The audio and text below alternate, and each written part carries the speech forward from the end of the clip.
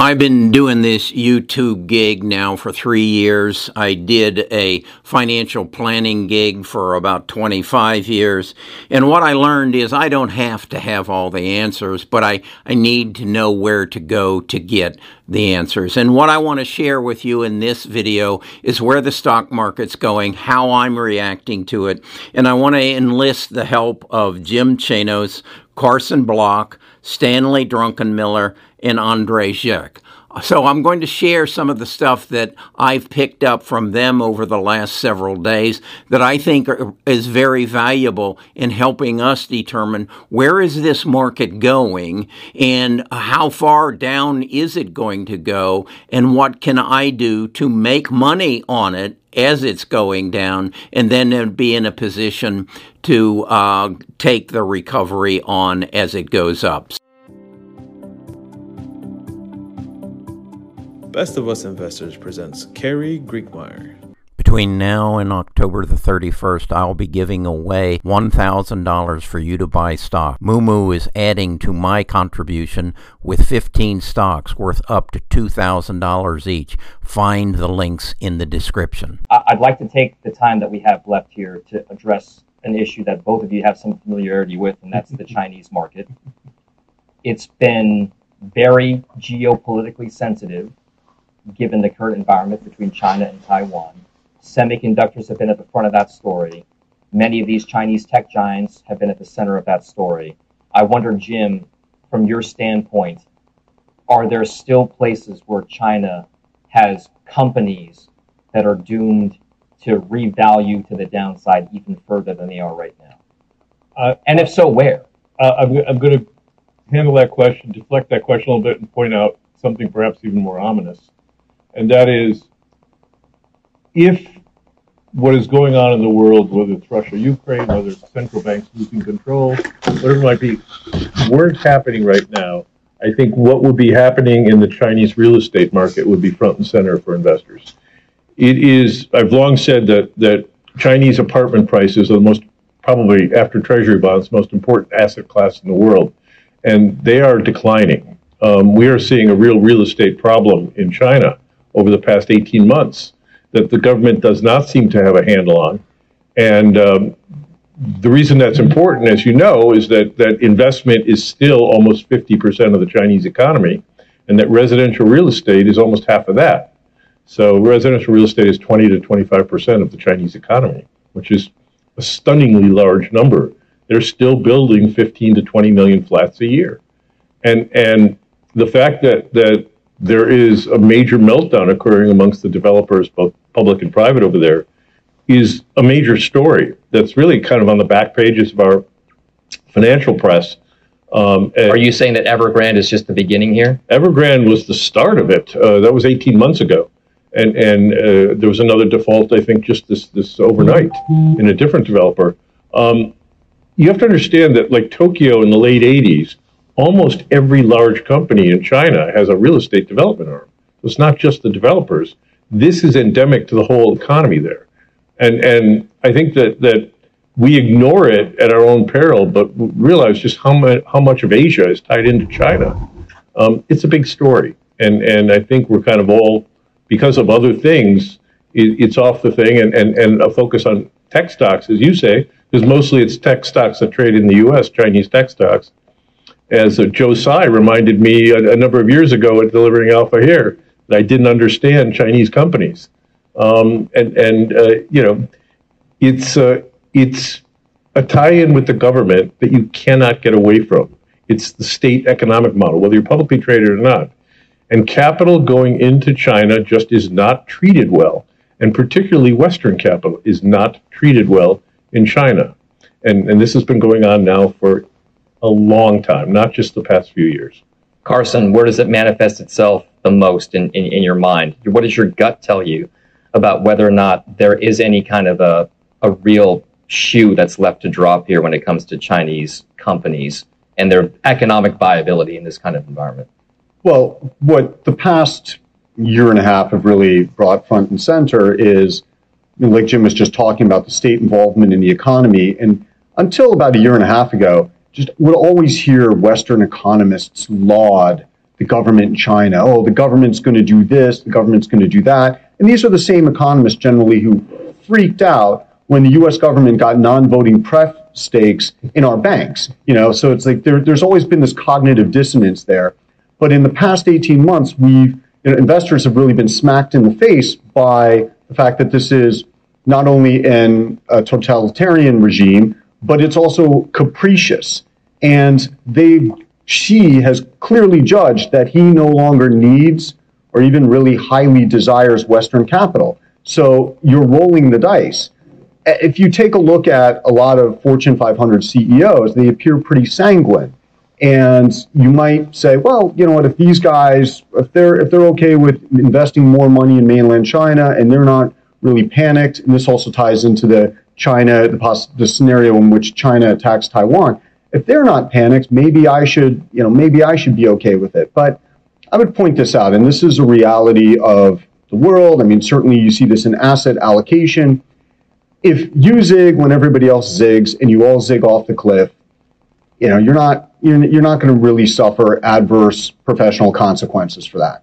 You zig when everybody else zags and it doesn't go well, then you're going to have a problem. So just because all of these people, all these Fortune 500 CEOs are willing to increase their bets in China that they had already made, don't take that as them being the smart money here. And by the way, the China invasion of Taiwan, in the scenario in which China invades Taiwan, I mean, it is the biggest issue. There is no issue in investing in China or Asia that surpasses that. And, how do you know? Like, how do you know whether you really want to bet that China does not invade Taiwan? Like, what's that based on? Because they need the U.S.? I wouldn't make that bet. Does that mean that Chinese-based, or I should say this, Taiwan-based manufacturers and semiconductor companies are, in your mind, a hold right now? Don't touch them? Well, it's interesting because if you're Taiwan, on one hand, you could say, hey, the smart thing to do might be to build fab capacity elsewhere in an area that can't be attacked by China. But on the other hand, if you want to make sure that the U.S. and the West rides to your rescue, you don't do that. So, yeah, I mean, look, I don't deal in holds, but there's obviously a lot of risk there, and there's a price for everything. But do the prices of these assets really reflect that risk? That's what you have to ask yourself. This is my short position for China, addressing the concerns that Jim Chanos and Carson Block just presented. So let's pull that into a more recent, and so you can see what has been happening recently relative to a short position in China. As you can see here, the volume started to pick up back in around August the 1st as the price crossed both the 50 and the 200-day moving average, had a bit of a drop back on August the 25th, and then has taken off. And this is reflecting the fears and concerns that both Jim Chanos and Carson Block were expressing towards the future of China. I think it has some potential. As I say, back here, it was at about $16 a share. It's now up to about $20.33 a share. This is where I believe part of my portfolio will go to weather the storm that I think is in front of us over the next 6, 8 months, 12 months. I don't know. I will be stunned if we don't have a recession in 23. Don't know the timing, but certainly by the end of 23. I will not be surprised if it's not larger than the so-called average garden variety. And I don't rule out, not my forecast, but I don't rule out something really bad. Why? Because if you look at the liquidity situation that has driven this, we're going to go from all this QE to QT. We're following an asset bubble. We've been doing all this running down on the SPR, which is now, that's the Strategic Petroleum Reserve. It's now below 84 levels, even though obviously oil consumption is much higher. We've had a bunch of myopic policies that have actually delayed the liquidity shrinkage. QT has been almost entirely offset by Janet Yellen running down the Treasury savings account. By the way, pretty amazing policy. She could have sold 10 years for under 1% during this time.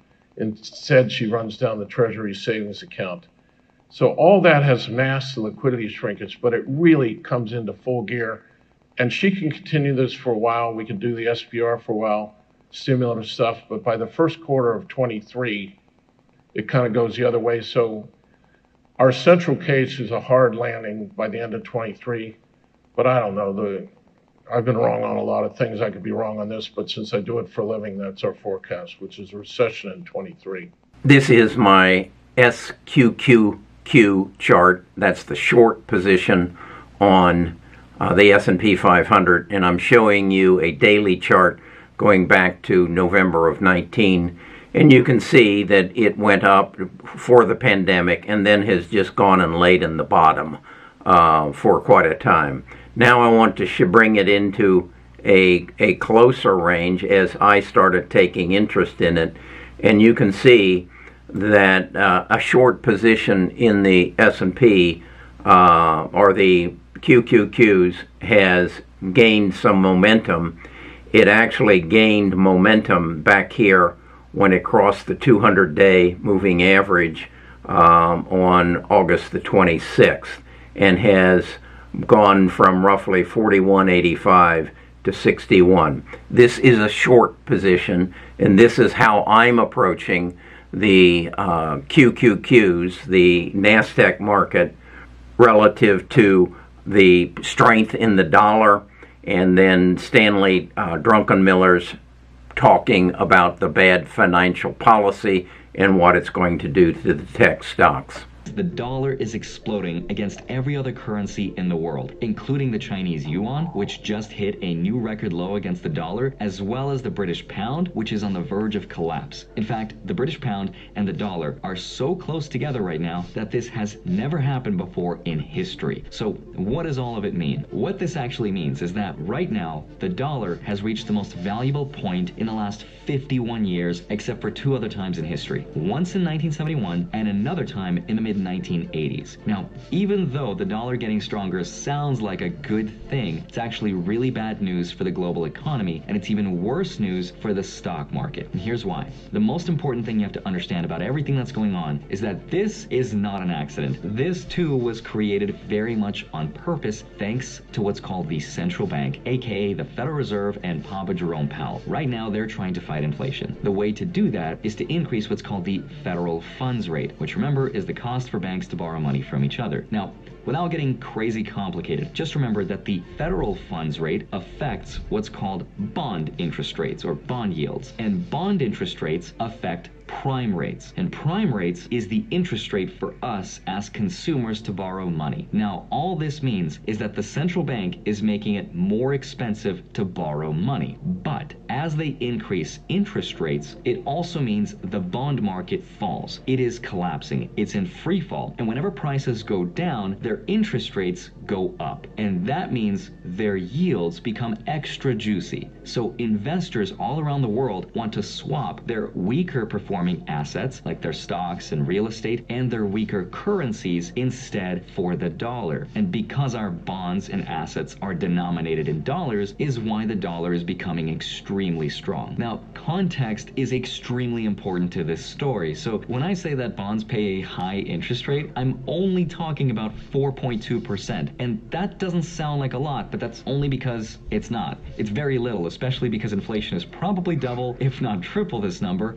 but it's still an amazing return. When you remember the fact that the S&P 500 is down over 20% this year, that Bitcoin is down almost 60% this year, the Russian stock market has already collapsed, the British economy is on the brink of collapse, and the Chinese real estate market is probably weeks away from some other major collapse. So this 4% yield is starting to sound really, really juicy. The point is, the global markets have no idea where the economy is going to go, and that's why the US dollar is what's called a safe haven for the global markets all around the world. Now, this situation, which we've artificially created, is good for some people, but it's really bad for others, including investors. So, in short, the dollar's exploding in value, which means really bad news for the global economy and really bad news for the stock market. That's the opinion of 4 people that I highly respect. And as I said, I don't think it's necessary for me to have all the answers.